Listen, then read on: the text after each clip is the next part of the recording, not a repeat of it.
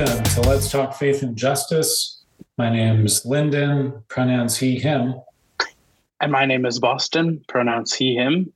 And I've been gone for a couple of episodes, but I'm back now. And today we wanted to talk about multi-faith relationships and our experiences with multi-faith relationships. It's something that I think is really important.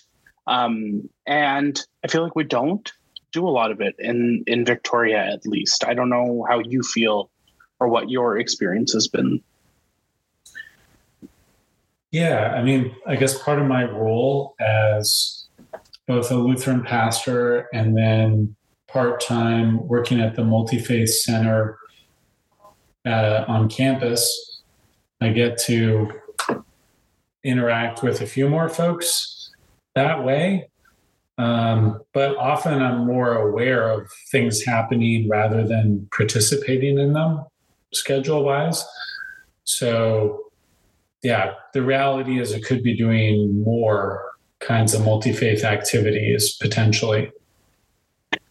Yeah, I forgot. Sorry, actually, we did talk obviously about what the order that we were going to talk about things. We did it yesterday. And so I forgot what order we were going to talk about them. And we were going to talk about multi-faith first. That's right. At the University of Victoria. That's what we were going to start. And I kind of started a bit wider with a bit of a wider scope. Right. Well, maybe just to give people a bit of a rundown, because much like campus radio, right? Not every student knows that CFUV is in the basement of the sub of the Student Union building at University of Victoria in British Columbia. I think not all the students at UVic know there is a multi-faith center. It's a pretty non-assuming, kind of cool 70s West Coast building that's right beside Finnerty Gardens near the entrance. But it's such a sprawling campus. It's not a place you would ever need to go past unless you're looking for it, or unless you're going for a walk in the garden, or you're actually looking for a multi-faith activity. So the good news about it is there are a lot of faith groups represented. What's tricky is that we tend to be overrepresented by faith groups, mainly Christians, but there are some others where groups that can afford paid staff. So the church where I serve here, Lutheran Church of the Cross, allows me to be there for a half day a week or so. And that's true that some Jewish and Muslim groups are able to do that. But some of the faith groups, like Buddhist groups, don't necessarily have paid staff who can fill that role. So once it becomes fully volunteer, like none of us are paid by University of Victoria, apart from some people who do admin work on behalf of UVic, then it's up to that religious group to fund that person's hours, or for someone to fully just give their time for free.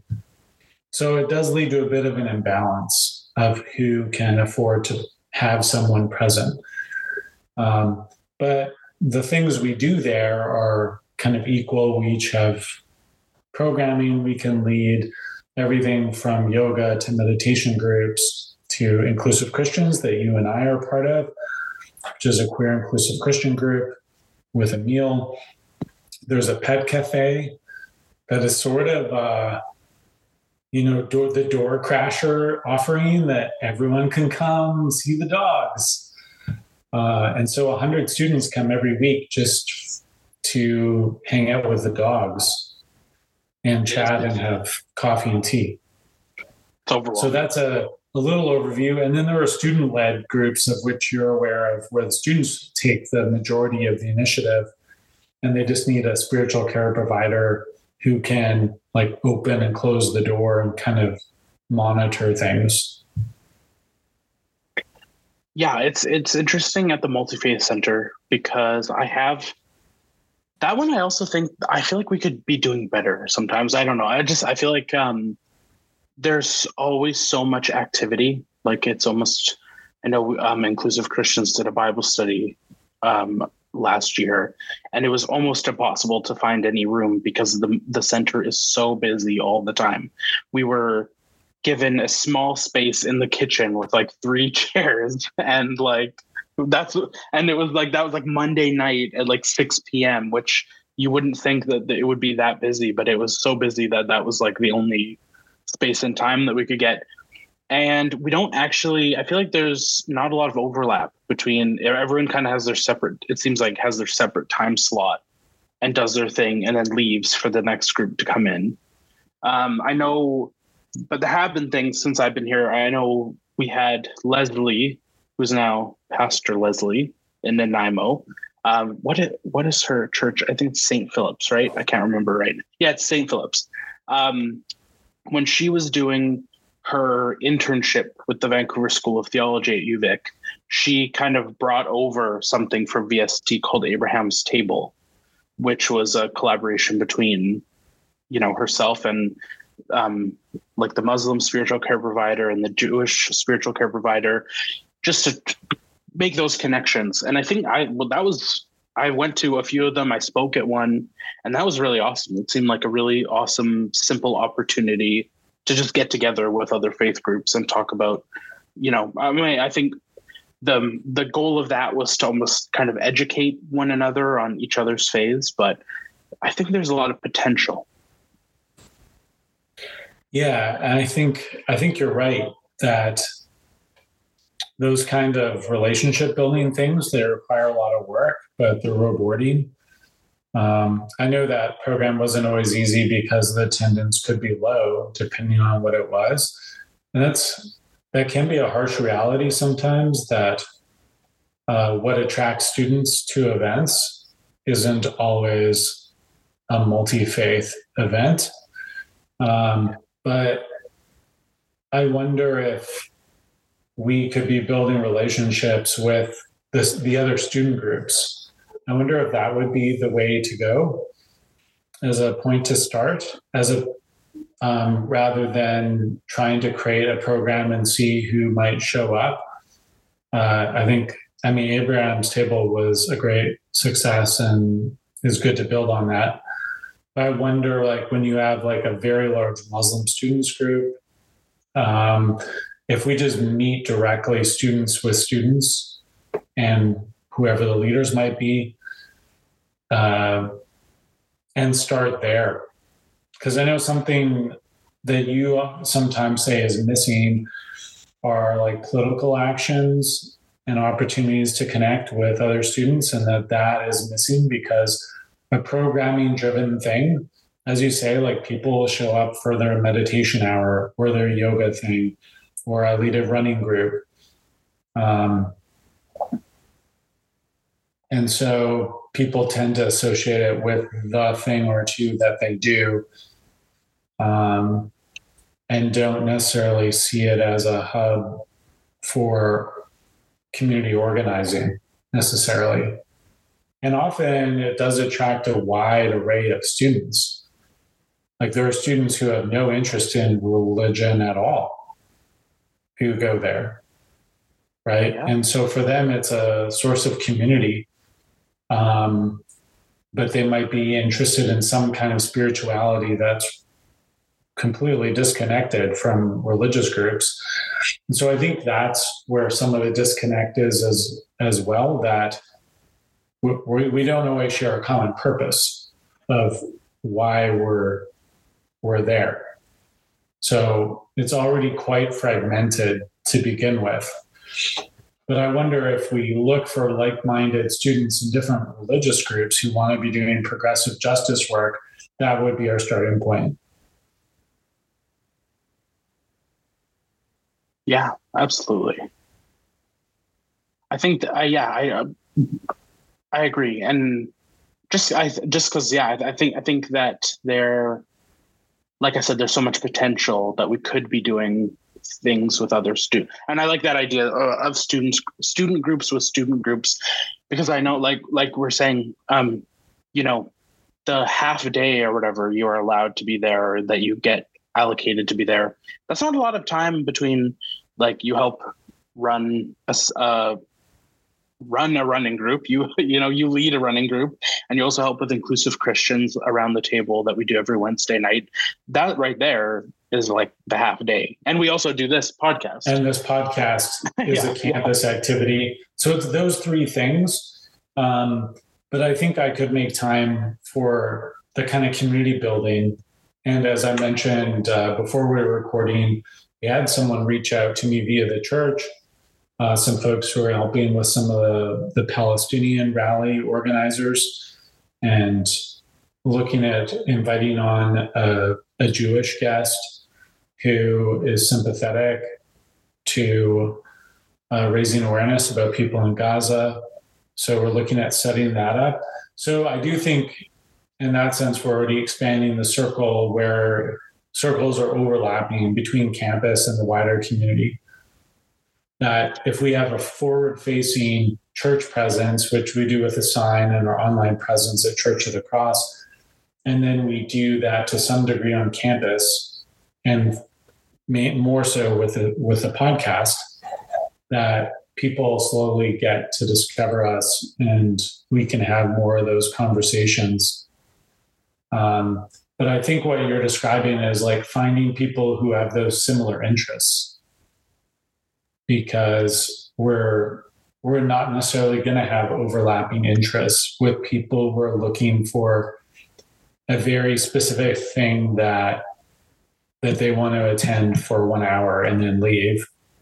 Or maybe they meet for coffee with other students in that same group, but they don't always have a justice orientation necessarily, or not one that intersects religion and justice. That's a very specific intersection, and it's not especially popular in, I was going to say the Pacific Northwest, but recently a comedian from the US had told us to have some self-respect in Canada and call it the Pacific Southwest for Canada, that we shouldn't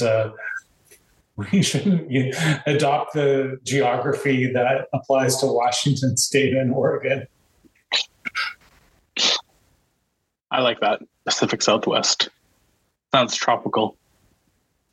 Right. Yeah.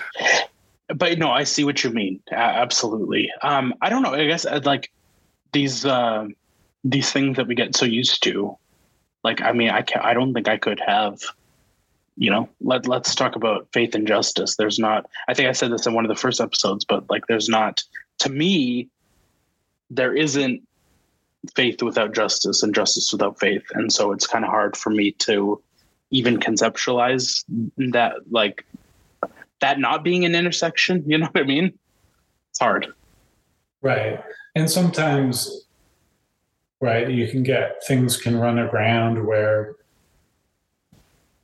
you can have overlapping interests with groups, say, for environmental reasons, but then you bring in Indigenous concerns, and sometimes you get well-intentioned white people who will say, oh, well, I want to protect these trees, or I want to do this thing regardless of whatever the Indigenous groups say. And you're like, oh, okay, let's take a time out for a minute here and see what are we actually doing. So I think the more kinds of those for lack of a better word, identities or ways we're going to talk about that, that we can account for, I think the richer the conversation's going to be. And I don't think you have to be religious to even, right? There's people showing up for the rallies for Palestine who aren't religious per se, but want to defend the rights of Muslims who they feel are underrepresented, or Jewish voices that are not getting heard. Yeah. And so I think it is possible to have those conversations without a person having to be religious. Yeah. But for us, it is part of who we are. And so we do find that interesting. And I think a lot of social movements have been grounded in faith, right? If we look at the civil rights movement for Christians, for sure, and other movements, because I think what we're seeing, say, with the environmental movement right now, is a kind of burnout and nihilism with some people, where if it's not grounded in faith, that they're like, well, what? The corporations and capitalism is winning, our governments are bought and paid for. Everyone's thinking very short term about re-election or keeping their jobs or whatever. And so we need some kind of wellspring that gives us energy beyond the kind of nihilism we're seeing. So I think a multi-faith approach to some justice issues is important, both for people of faith and people who aren't part of a faith community, that's going to strengthen the kind of solidarity movements we want to be part of. Absolutely. And so I'm wondering if we can kind of now we can zoom out a little bit and look at Victoria widely. I know you were just saying kind of, I mean, they're not totally exclusive things. Like you were just saying, there can be overlap. But I kind of came into it late in the game. You know what I mean? I didn't grow up religious, and I didn't grow up in Victoria. And so I don't know all of the histories here. But something that I thought was interesting, I had a chance to go to Quebec last summer with the Canadian Council of Churches. And something that from the outside looking in, at least, it seemed like there was a lot of, or not, maybe not a lot, but even like just a good amount of multi-faith relations. There were, mosques and synagogues and churches all kind of doing it. Like they wouldn't be regularly, but often like either leadership or like the congregation or the members that are part of it were meeting together, and they were holding events together. And I don't think I've ever actually seen that in Victoria. Like, I know that we have we have a lot of churches here. I mean, talk about ecumenism. I've been to maybe like 3 churches in the city, and there's probably 30, but I've never been to any of I think there's at least one mosque here, or maybe a couple. I think there's 2. I've never been to either of them. Mm-hmm.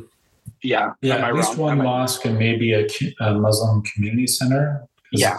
I think it's tricky to both find and fund imams for these communities, which often have a lot of recent refugees and immigrants. So you get back to privilege and who can afford different kinds of resources.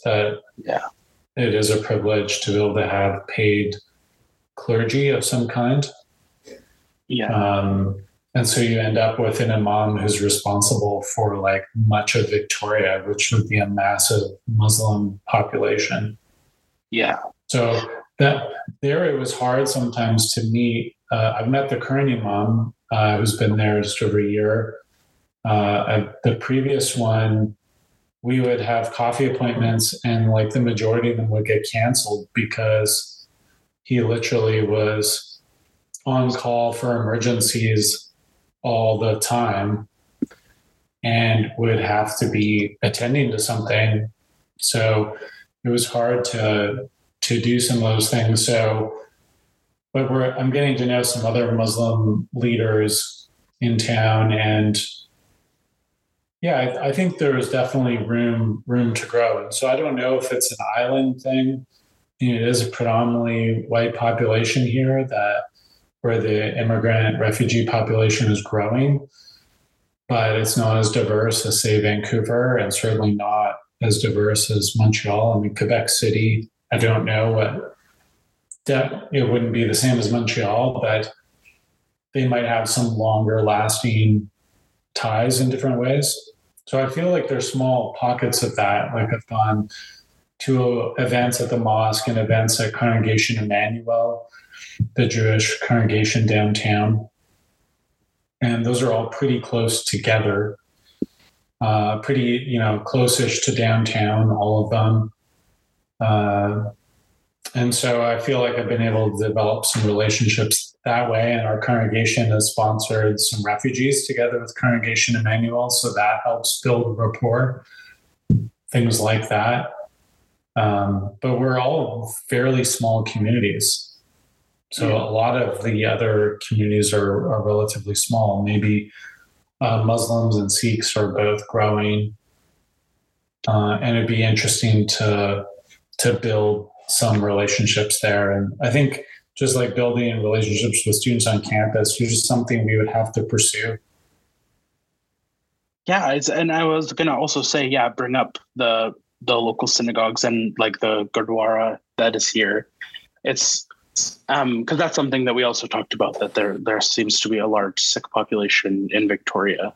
And it's I don't know, it's interesting to me. I've always wondered why there isn't more, but like you said, I mean, I know communities, it seems like maybe lots of communities of faith are getting smaller and smaller and more and more responsibility.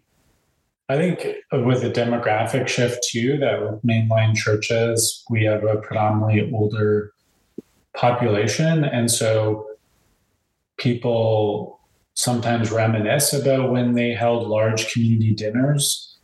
And maybe it's been a few years, certainly pre-COVID for many. And so the idea of capacity for some of these things has changed, where we're having our Lenten soup suppers here at the church on Thursdays with evening prayer. And right, it can be a challenge just to get enough people to sign up to provide soup and bread for a simple meal midweek, because it tends to be older people who have the time in their schedule to help support that. And then people with kids tend to be would become busier with more sports and arts commitments, which are all good. But that becomes a thing. It's harder for someone to take on an extra thing. If you just get people to show up, that's a huge deal. And now if you're asking someone, do you have the capacity to help lead some of this, or build relationships, or host a meeting or a meal?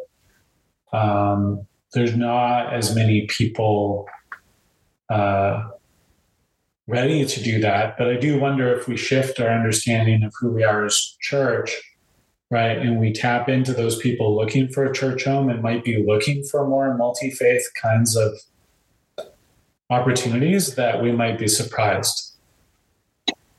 So I think it would be short-sighted to say that people aren't interested, but it's about, we first have to build a relationship with the people who are interested in order to build our own capacity for some of that. But it could come by reaching out and start doing some more multi-faith things. And then we might be surprised who hears about it and wants to join in. Yeah, that's what I was gonna kind of ask you next, is how you imagine we could start having better multi-faith relationships in the city. Well, I think about having two people who contacted me saying, hey, your congregation seems progressive. Would you support some of the rallies for Palestine down at the legislature, or more broadly?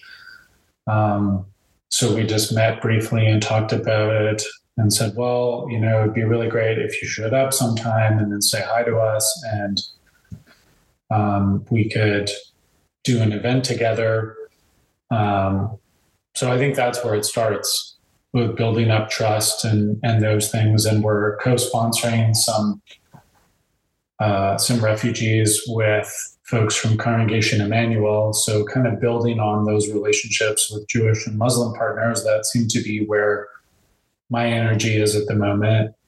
But I'd be interested, what the Sikh groups are doing, they have a lot of feeding programs. And sometimes with even a small number of people, they do an incredible amount there.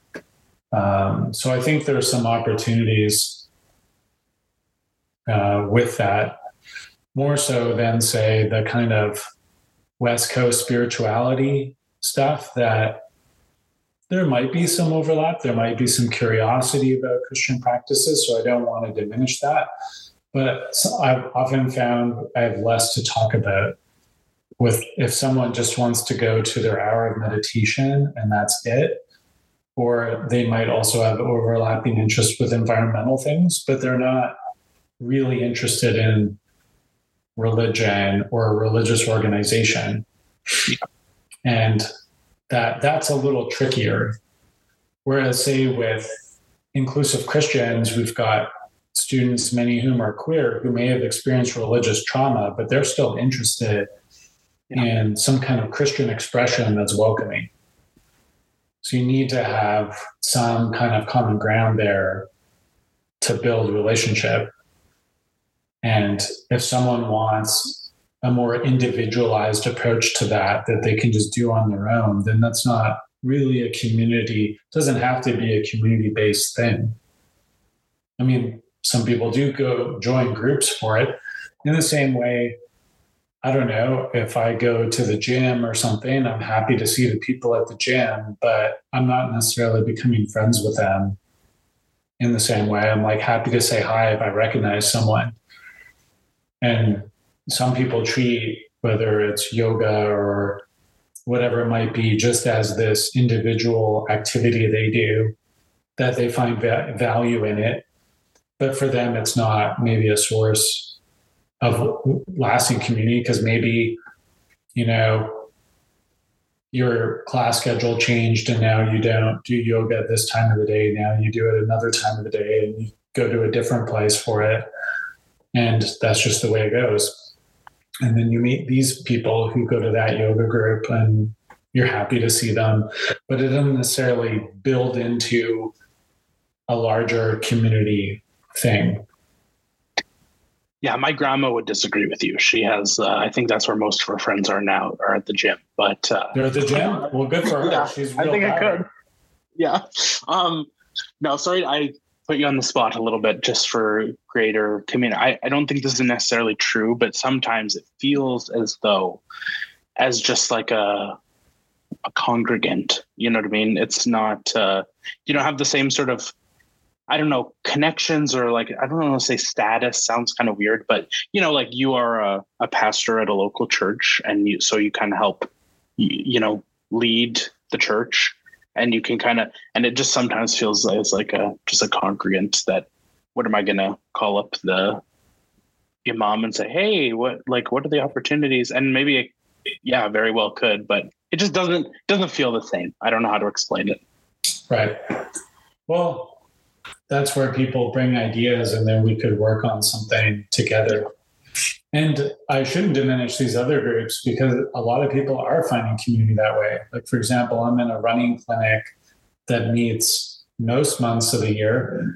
And for some people, that is their friend group because they are sticking with the same running community of like 200 people. That's how big the clinic is. And they end up organizing runs outside of the regularly scheduled ones. They go have brunch at each other's homes. Like it does become a full scale community where people care for each other and stuff. And so for some people that has replaced being part of a religious community. I think one thing that can sometimes be missing with that, whatever the activity might be, and where if your kids are in soccer, you might very well become very close friends with the other families whose kids also have 4 practices in a game a week. And because you see them like almost as much as you see your family, right? If you're spending 8 hours a week at soccer practice and game, that's a lot of time outside of work or school. But the one thing that is often missing, there's the shared connection for the sport or the activity or the art, but a sense of being called to do some act of justice, a call to love your neighbor beyond like the people who are in your club or group. Yeah. It's sometimes we'll take up a collection of used shoes or something like that, right? There'll be some symbolic thing where runners have a stupid amount of shoes because we burn through them so quickly, but they're still could be used for walking, just not running long distances. So we can take those to our place or wherever people who have literally no shoes. That could be a helpful thing. But the question is like, how do we respond to the kind of crippling effect of capitalism that's eroded community and fragmented society? How do we respond to that? Not many civic groups are taking up that question. Then like maybe workers' unions, with community organizing groups, which tend to be small. And then religious groups have a capacity if they choose. And there is a history of Christians taking that on. But it's rare that, right? I think I've found there are like unions willing to, right, march in solidarity or do that work or show up at the legislature. It's rare that these other civic groups are willing to go there. Be like, oh, well, I like to go for coffee with you. And, I hope you have a really good rally. Or I hope you have that you're really successful at this thing you're trying to do. But they're not necessarily going to show up. Right. If I try to make an announcement about that at one of these other kind of groups, someone would probably say, well, you're kind of out of line. That's not what we're here for.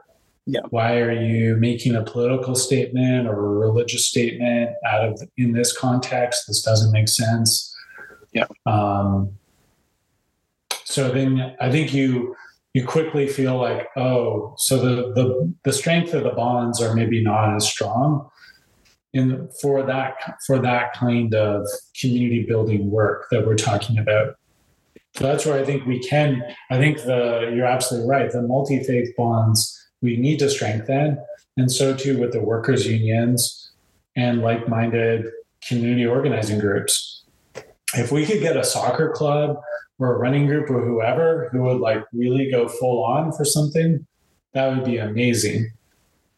But my experience is that it's not where the organizer's interest is at. They're not going to necessarily give you a platform to even mention that. Without it feeling like you're overstepping boundaries. And I don't mean proselytizing like, hey, come follow Jesus, become a Christian. I'm talking about, hey, do you feel like work-life balance is becoming, nearly impossible, and that corporations are kind of destroying the planet and our lives? What could we do about that? That's going to be met with crickets at most civic groups. Which is funny because I'm sure a lot of people do feel that balance is impossible and feel all those things. So it's kind of funny that it would be seen as overstepping. I think you probably would find like-minded people there, but I think, the organizers would get very nervous very quickly and worry about who you're alienating and who's going to be upset by this.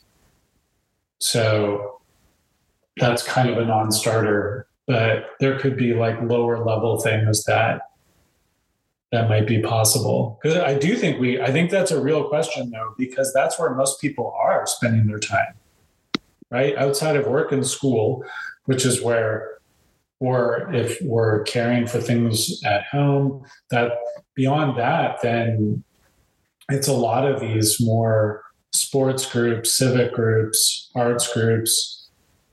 That is where we're spending our time. And if we can't take up serious questions about our mutual well-being,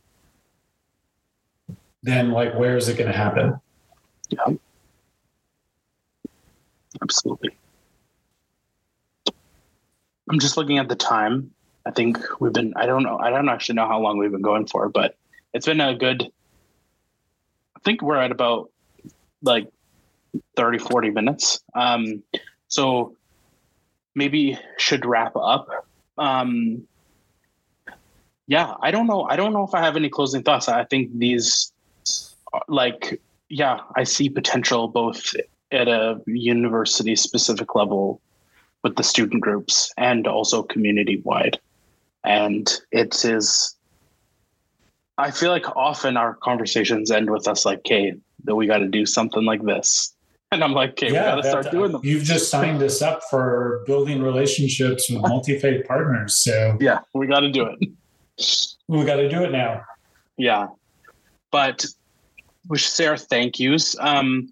Today, neither of us are in the studio. I'm at my home in James Bay, and you are at Lutheran I am Church. literally in the sacristy at Lutheran Church of the Cross because there's a community ukulele group, bless their hearts, who are practicing next to my office, and I could not hear myself think.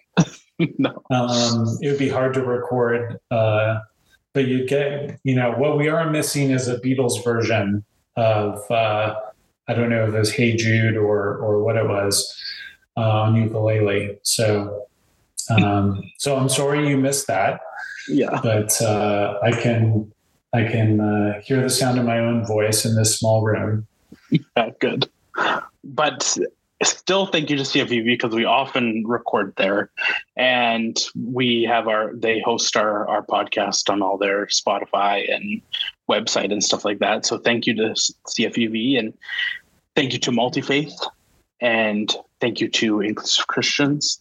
Thank you to Church of the Cross, where you are, and the BC Synod for supporting the work. And anything else? Any other thanks that we should give? I think that's it. So thanks everyone for listening. And we are going to have a multi-faith,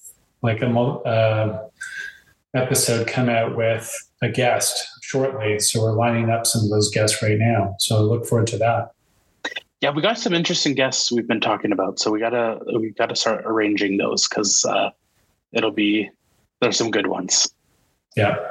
Yeah, just to get everyone excited. But yes, thank you for listening, and you'll hear us soon.